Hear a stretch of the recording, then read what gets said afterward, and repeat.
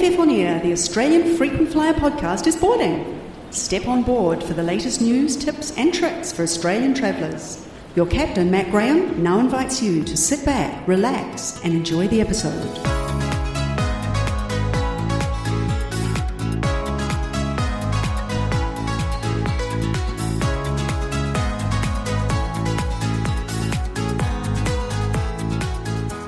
G'day and welcome to episode 62 of AFF On Air, the podcast that teaches you how to maximise your frequent flyer points. It's Saturday the 12th of June 2021. In this episode, travel agent Alan Lamb from Netwave Travel will join me again to take a detailed look at the current situation for people trying to fly to or from Australia during this stage of the pandemic. And of course, Australia's borders are still closed, so that's been a problem for a lot of people. Alan's a regular guest on this podcast, and you may recall that in episode 54, back on the 20th of February this year, he joined me for a detailed discussion on how to fly to Australia during COVID-19 without getting bumped off your flight, something that's been a problem for a lot of Australians lately. In this episode, as well as quite a detailed update on that, we're going to discuss the DFAT repatriation flights, flying back to Australia on points, and some common travel agent scams to be aware of. The interview will be in two parts. This episode includes part one of the interview, which will look specifically at inbound travel into Australia. And in the next episode, in 2 weeks' time, you'll hear part two of the interview, which specifically covers outbound international travel from Australia during COVID-19. That interview in 2 weeks' time will include some useful tips for anyone who needs to leave Australia at the moment, including how to get an outbound travel exemption from the Australian government, and some of the COVID-19 testing requirements you need to be aware of when travelling overseas. Now, if you just want to jump to a particular section of that discussion, you can find a list of the topics and the timings for each of the topics that we discussed in the episode notes for this podcast. But first, let's begin with a roundup of the latest airline and frequent flyer news, as always, from the past fortnight. And firstly, the Australian government has extended its overseas travel ban for yet another 3 months, until now at least the 17th of September 2021. And it's the fifth 3-month extension to the Human Biosecurity Emergency Period restrictions under the Biosecurity Act in a row, which places restrictions on international travel and cruises. But there has been some progress in restarting international travel, at least for some international students coming to New South Wales. The New South Wales government has announced a pilot program which could start in July and run in addition to the existing hotel quarantine program for returning Australians. And under this program, an initial 250 international students per fortnight will be allowed to arrive into Sydney and quarantine there in dedicated student accommodation for a fortnight. Last week, The Guardian also reported that the federal government is considering another pilot program which could allow vaccinated Australians to travel overseas and then face less strict quarantine requirements when they return if they're coming from a country deemed to be a low risk for COVID-19. And this could start within 6 to 8 weeks, according to The Guardian, although this report has not been verified by the government and there's been no announcement yet, so these kinds of reports do need to be taken with quite a large pinch of salt. If Australia did remove its outbound travel ban, though, for people who have been vaccinated, it would be just the third country in the world which bans citizens who are unvaccinated against COVID-19 from leaving, but makes exemptions for people who are vaccinated, with Saudi Arabia and Kuwait being the other two countries with those rules. Although vaccines in Saudi Arabia and Kuwait are now widely available, and people who are ineligible for a vaccine in those countries, such as children, are exempt from the travel ban. As it stands, Australia is one of just 7 countries in the world with a blanket ban preventing all of its citizens from leaving the country without a specific travel exemption. Malaysia, Cambodia, Laos, and Algeria also have outbound travel bans due to COVID-19, although Algeria's restrictions have so many exceptions that it's not really much of an issue. For example, simply having a visa to enter your destination country is a good enough reason to leave Algeria without further questions being asked. The other countries with outbound travel bans are North Korea and Syria, although those countries already banned people from leaving before the pandemic because their outbound travel restrictions have nothing to do with COVID-19. The taxi industry has come under fire over the excessive surcharges added for fare payments made by debit or credit card. In most Australian industries, it's illegal for businesses to add a credit card surcharge which is above the actual cost to the business of accepting card payments. But the taxi industry is exempt from the Reserve Bank of Australia's ban on excessive card fees, since it is instead regulated by individual states and territories. And all state and territory governments, except for Victoria, allow taxi drivers to charge credit card fees of up to 5%. Pretty much every taxi company passes on whatever they can get away with legally, which is the 5% charge. In Victoria, the maximum cap on credit card surcharges was recently reduced to 4% following a review by the state's Essential Services Commission, which concluded that, and I'll quote, "The current 5% maximum surcharge is above the reasonable cost of processing non-cash payments in almost all cases," end quote. Last week, Australian Frequent Flyer contacted each of the other state regulators to ask how they justified allowing a 5% credit card surcharge when it would be illegal for pretty much every other business in Australia. Most of the regulators never got back to us, and one state regulator wasn't even sure who's responsible for that policy area. But the two that did get back to us basically just said that they thought it was reasonable because that's what all the other states are doing. Meanwhile, Rex Airlines last week took out full-page advertisements in several metro newspapers across Australia, accusing Qantas of denying refunds to its customers. The ads were full of complaints made on Qantas's social media pages, particularly its Facebook page, and Rex supplemented the ads with a 73-page document full of even more Qantas complaints posted to its social media pages. Now, the irony is, Rex actively deletes all the complaints that it gets on its own Facebook pages. And I'm sure there are plenty of Rex customers out there who've also had various issues with getting refunds or other complaints about Rex, but their complaints are silenced on Rex's social media pages. When asked about this hypocrisy by a columnist at the Australian Financial Review, Rex responded with a statement saying it makes no apologies for restricting public access to comments deemed abusive, vulgar, racist, biased, or unreasonable, which, to be honest, is probably how you describe most of the comments from Qantas's Facebook page, which Rex has chosen to publish and distribute to the media. Meanwhile, Rex has had to delay the launch of its new Melbourne to Canberra 737 service this week for a second time, due to the impact of the recent lockdown in Melbourne. That route's now due to commence on the 24th of June. And just a few months after Rex has launched flights to Canberra, Jetstar is now getting on the action with flights to the capital city. Jetstar announced on Thursday that it will fly 5 times a week from Brisbane to Canberra from the 2nd of September. Launch fares were on sale for $75 one way, which is considerably lower than the Qantas and Virgin fares we've normally seen on that route. Qantas Business Rewards has been sending out targeted offers of either double status credits or 1,000 bonus Qantas points per flight booked over the next 3 months for travel until December. So if you're a Qantas Business Rewards member, you might want to check your inbox. Emirates and Alaska Airlines are ending their partnership on the 31st of July. From this date, it will no longer be possible to earn or redeem Alaska Airlines mileage plan miles for Emirates flights, and vice versa. We're now expecting Alaska Airlines, which recently joined the One World Alliance, to open up more redemption options across the One World network from August. Amex Platinum Charge Card holders will lose their Australian Financial Review digital subscription benefit at the end of this month, and it's being replaced by a subscription to The Australian, a National News Corp newspaper owned by Rupert Murdoch.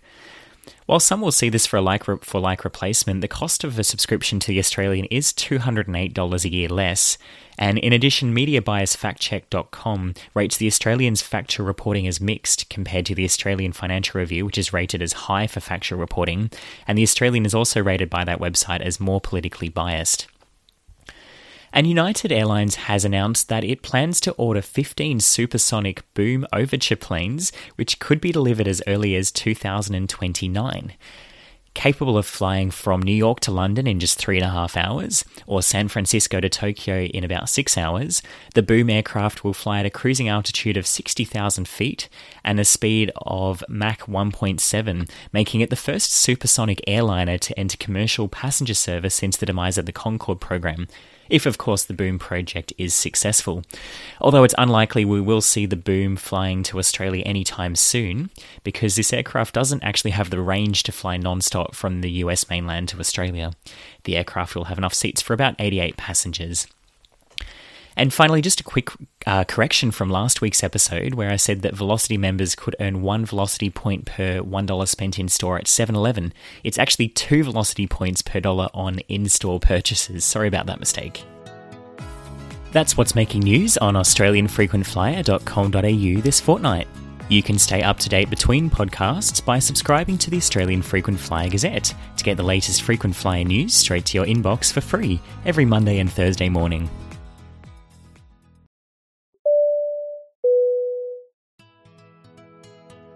If you've been enjoying this podcast, you may be interested to know that I also host 8 webinars per year for AFF's sister website, Frequent Flyer Solutions. Each interactive hour-long online webinar covers a timely topic of interest to frequent flyers and anyone in Australia looking to travel better for less. The next webinar will be held at 8 p.m. Australian Eastern Standard Time on Wednesday the 16th of June 2021, and the topic will be Understanding Australian Credit Card Rewards Programs. If you'd like to attend any Frequent Flyer Solutions webinar, you will need to register in advance. For more information, visit frequentflyer.com.au.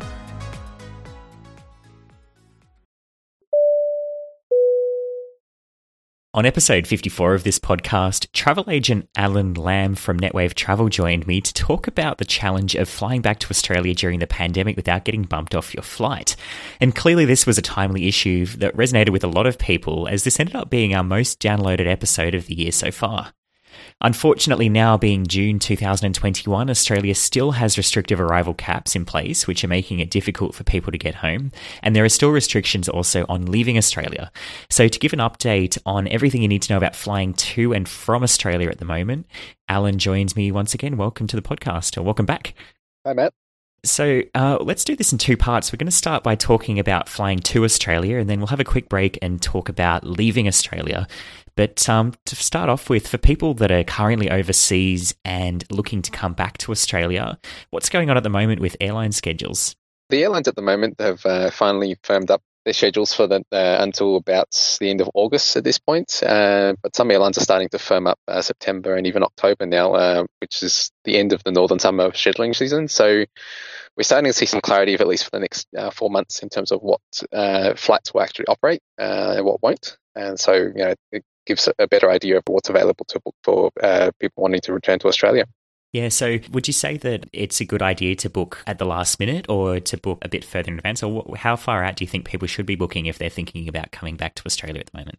I'm currently finding that the sweet spot is about 2.5 to 3 months out before the departure date. That's a good time in knowing where we stand in terms of airline schedules, and availability is still good, about 2-3 months out. At the moment, as of right now, the rest of June is quite tight for availability. July is quite tight as well.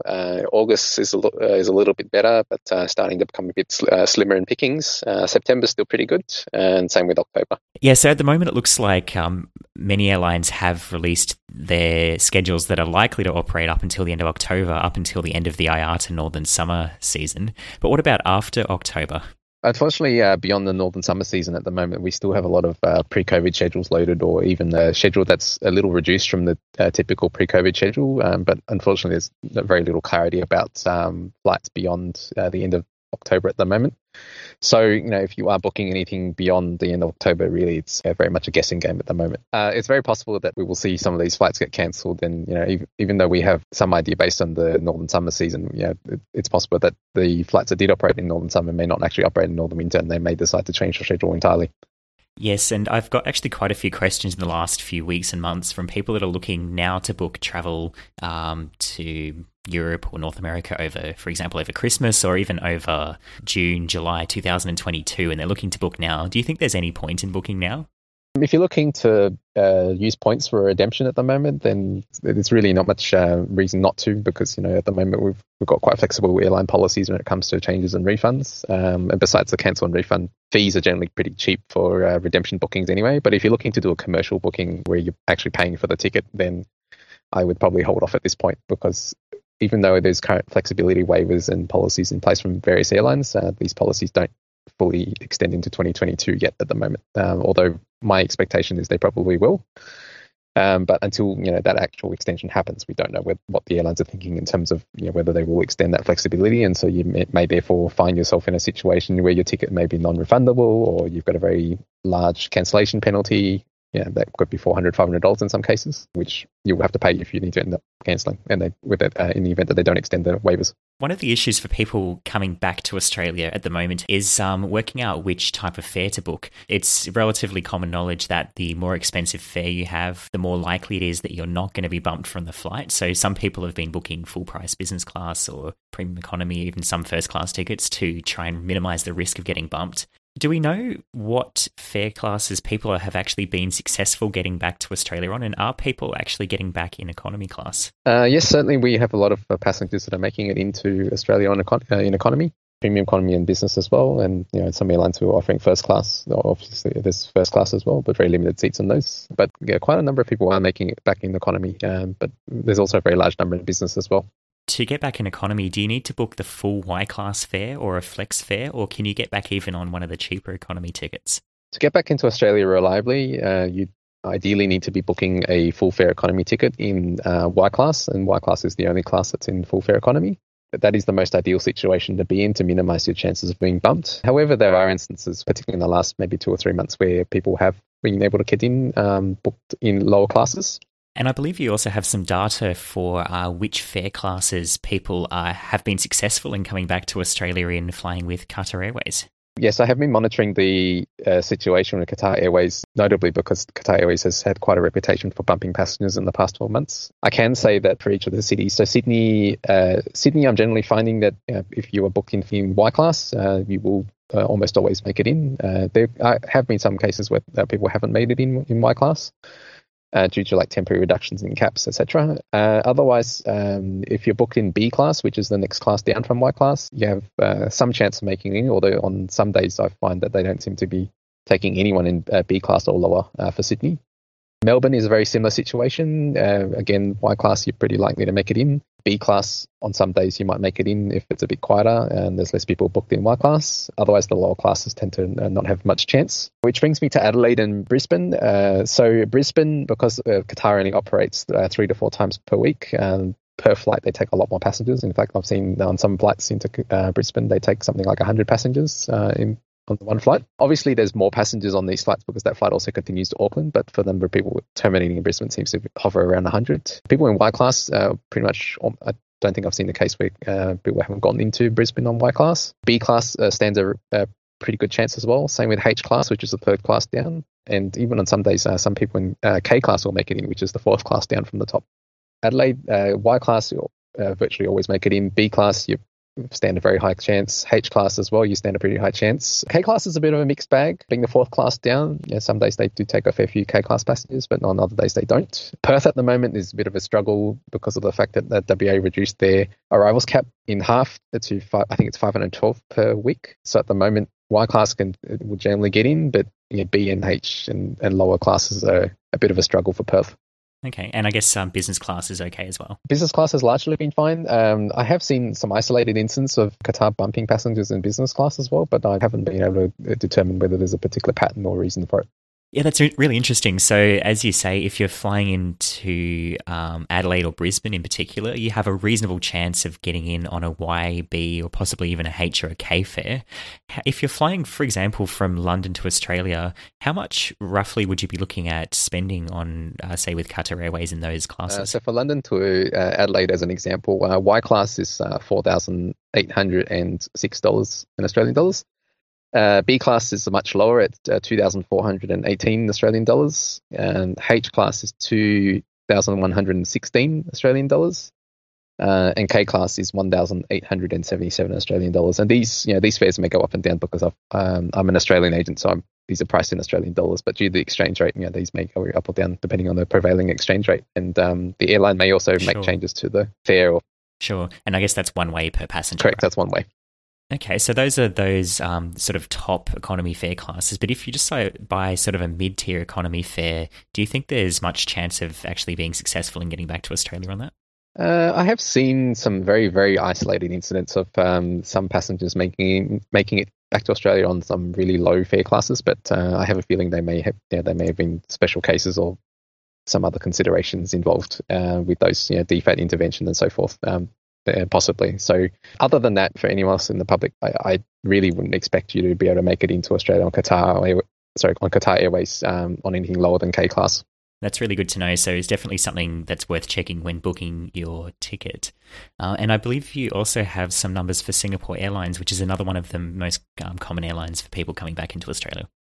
Yes, for Singapore Airlines, generally I'm finding you really ideally need to be in full fare Y class again. However, occasionally some passengers do make it in B class and E class, particularly into Adelaide, where I tend to see a lot more B and E classes making it into Adelaide on Singapore Airlines. So those form the top 3 classes at Singapore Airlines, Y, B and E in that order. That's interesting, and it just goes to show that maybe booking to Adelaide is going to give you a higher chance of coming into Australia than booking to Sydney or Melbourne or Perth or somewhere like that as well. Yes, I find that Adelaide definitely is also easier to get availability into. I think a lot of people don't realise or remember that there's international flights into Adelaide, and so that can be a bit of a advantage if you live in Adelaide, or if you happen to not mind quarantining in Adelaide. It's a lovely city. Yeah, and I think some of the hotels in Adelaide even have balconies. Yes, Adelaide definitely has a nicer selection of hotels and a bit more of a chance of an opening window or a balcony. And from all accounts, it seems that the quarantine setup in Adelaide is run quite well, barring the outbreak recently. Notwithstanding that, yeah. Yes. Yeah. Okay, so that's coming back on a paid fare. 2 episodes ago, I had a lady on who told me about how she was able to successfully come back to Australia using frequent flyer points. And for anyone who hasn't listened to that episode, that was on episode 60. So I'd encourage you to go back and listen to that. But she had success, but it was very difficult, and she booked a lot of backup tickets, and a lot of those tickets did end up getting cancelled. So it's not something that we'd necessarily recommend. But you have seen, I believe, some success with people coming back on Anytime Awards? Yes, so in particular the US airlines, so United, Delta and American Airlines have the Saver Awards, which is the much cheaper type of redemption ticket, which obviously costs a lot less in points and miles. But they do have these things called Anytime Awards, which book into generally the full fare class of the respective cabin. So, for example, on United in business class, it would book into J class. For economy, you'd book into Y class and so forth. So if there is an available seat for sale on these flights in a full fare business or full fare economy class, then you can generally book it using points and miles as well. Unfortunately, the rate is quite expensive. I've seen in some cases it can be $200,000 200,000 miles one way. I hope not. And so these can be quite viable means to get in as well if you happen to be very points or miles rich with these airlines, and could potentially save you a lot of money, particularly in business. Yeah, and this mainly works with the US airlines, right? Correct, yes. I probably wouldn't advocate trying this coming from, say, Europe or Asia. The Asian carriers and the Middle East carriers don't tend to quite offer that same value and reliability in that respect, whereas the 3 US airlines seem to be able to offer that without too much drama from the US.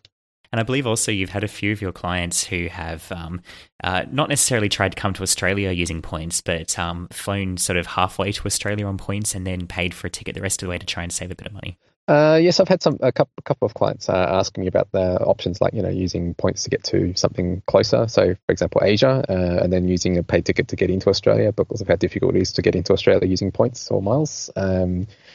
That really only works if you've got, say, dual citizenship. For example, a good example if you're coming from the UK is if you happen to be a Singaporean national as well as an Australian national, then you could very well enter Singapore coming from the UK, spend some time in Singapore and then continue to Australia. And using points from London to Singapore is not too difficult at the moment. So you could do that, spend some time in Singapore, and then come back to Australia from there. But for those who don't have dual citizenship or are unable to enter ports in between to, say, UK and Australia, then unfortunately that's not an option, or not a viable option anyway, because a lot of airlines and airports also require that you are on a single ticket the whole way, and so you can't be booking separate tickets. For example, 1 points ticket, 1 cash ticket. And also, so those are some of the commercial options, but the Australian government has also chartered a few Qantas DFAT repatriation flights. I think these are mostly going into Darwin, but maybe you could just talk about where these are coming from and how exactly do these repatriation flights work? the best thing I can recommend to everyone is, and whether you are stranded or not, is to register with DFAT. It just gives DFAT and the Australian government a better idea of how many people are actually looking to return to Australia. Obviously, without that kind of data, it's very difficult for the Australian government to determine where to send these DFAT flights. So it definitely helps if everyone is able to do that. In terms of DFAT flights, we've had quite a number from India, particularly lately. The UK had quite a few in May. Vancouver's had the odd one or two. LA's had the odd one or two. Istanbul, I think they ran one recently, and there's been a couple from Johannesburg as well. Earlier on, there was some from South America as well, but I don't think I've seen one for South America for a little while now. These flights are scheduled by the Australian government to bring back Australians and anyone else who holds a valid visa to enter Australia. So you don't have to be an Australian citizen. You can be a permanent resident, or you could even be a temporary resident, or even someone entering for the first time into Australia if you've got the appropriate travel exemption. So it's certainly not restricted to Australian citizens. And so to find out that one of these flights is running, you need to register with DFAT, do you? And then they'll contact you?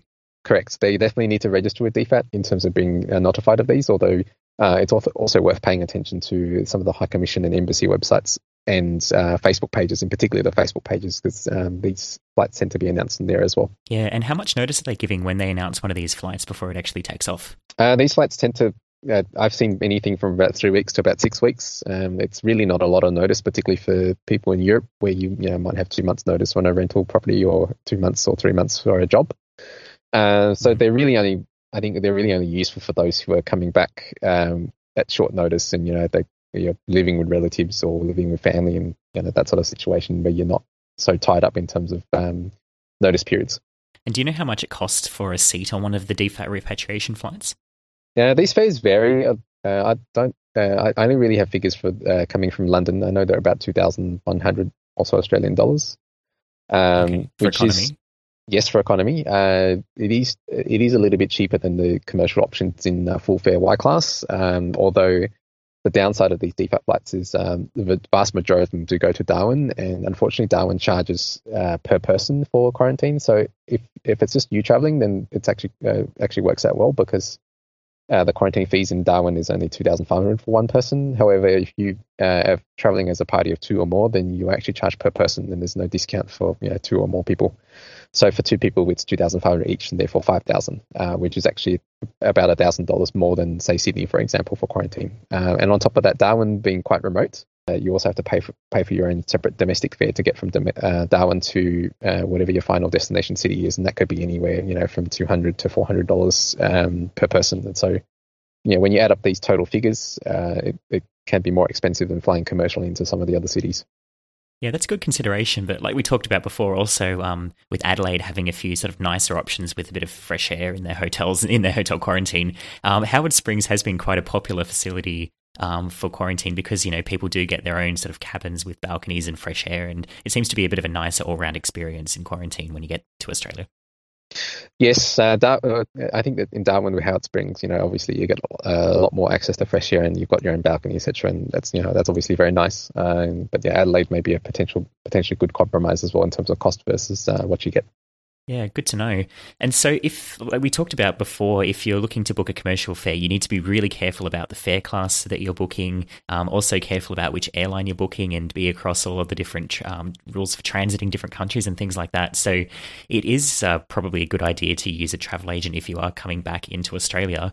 But I know that a lot of people have had sort of mixed experience with travel agents. And I know that you've come across a few sort of scams or issues that people have come across when trying to come back. Would you like to run through what some of the things are that people should be looking for? The first one I've seen that seems to be a common scam is, particularly if you're a member of some of those stranded Aussies Facebook groups, is there's a lot of agents that will cold message you directly. They'll advertise their services to you, etc., and try and get you to book with them. A lot of these agencies, particularly the ones that are cold messaging you, agents that, whilst they might be registered in the UK or whichever country they say they're in, the staff are actually located elsewhere in the world. I've seen a few, for example, who UK registered businesses and companies and so forth. However, the actual agents are actually in Sri Lanka, for example. There's ways to check whether they do truly exist where they are. You can look at their business registrations online. check their agency numbers against the IATA website. The IATA does actually have a tool where you can check the agency numbers. Just do your general research in terms of where their locations are. If you hear they've got a bit of an accent, like if they say they're in the UK and they don't have a British accent, or even anything that remotely resembles a British accent, then that might definitely be a red flag. Another scam I've seen is agents that they'll book a return ticket for you, but they don't tell you that they're actually booking a return ticket, and so. A common one I've seen is that they might do, say, London to Sydney and then book you a return from, say, Bangkok to London. What, without you asking for a return flight? Yes, that's correct. Why would they do that? It's really in the agent's favour because they're basically gambling for the return portion of the ticket to get cancelled. So they deliberately pick routes or countries where flights tend to get cancelled, or ones that are reasonably priced like Bangkok. And so therefore, when the flight cancellation happens, you will have returned to Australia ages and ages ago already by the time the cancellation happens, and then they'll quietly file that ticket for refund from the airline, and that could be a couple $100, could be $1,000, and they basically keep the refund, and they don't even tell you. Wait, so you're telling me that there are travel agents out there who are charging their customers for a return ticket and then pocketing the refund when the return flight gets cancelled by the airline? Correct, yes. That's dodgy. Very dodgy indeed.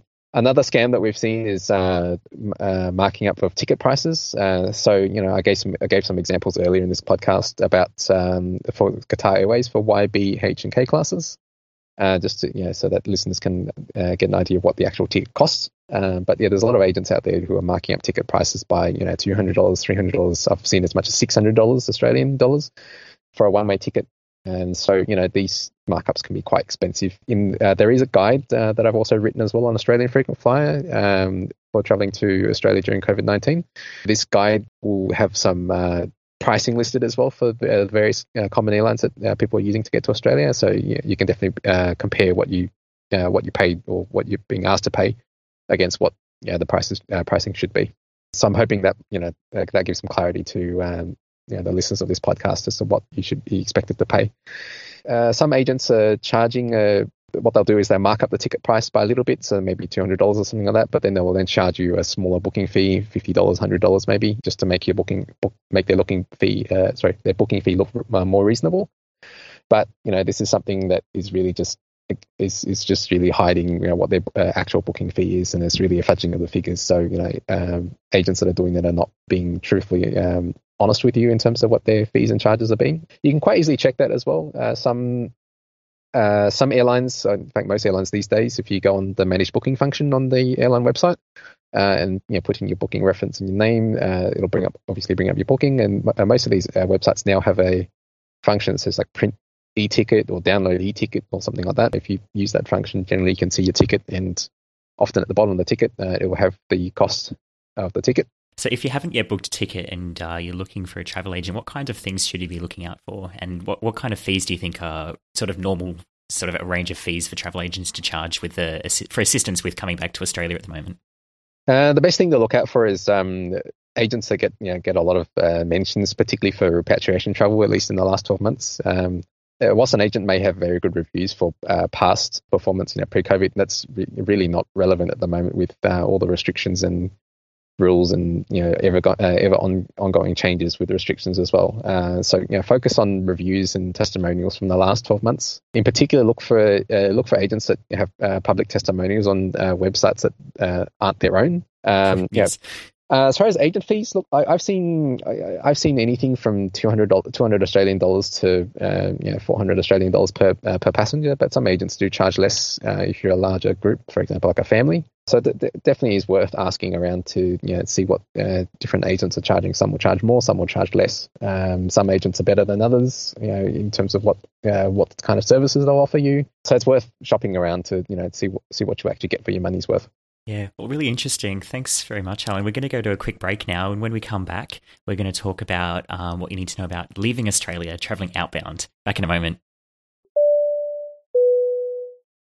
That's just about all for this episode of AFF On Air. I hope you found that interview interesting and useful.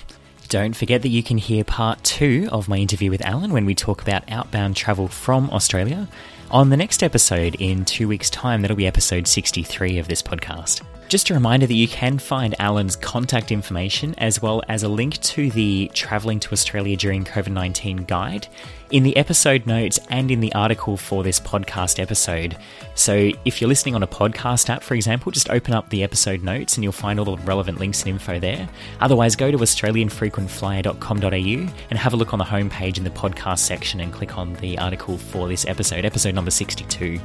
There's also a link in the episode notes to a discussion thread on the Australian Frequent Flyer forum about travelling to Australia during COVID-19. And if you have a question for Alan which hasn't already been answered during this podcast, feel free to ask on there. Alan is Mad Rooster on the forum, and he's been pretty good with answering questions on that thread.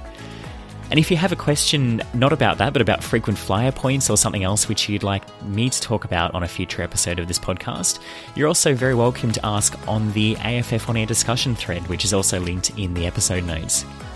And if you've enjoyed this podcast, I would really appreciate if you take just a minute to review AFF On Air on Apple Podcasts or any other podcasting platform that you happen to be listening.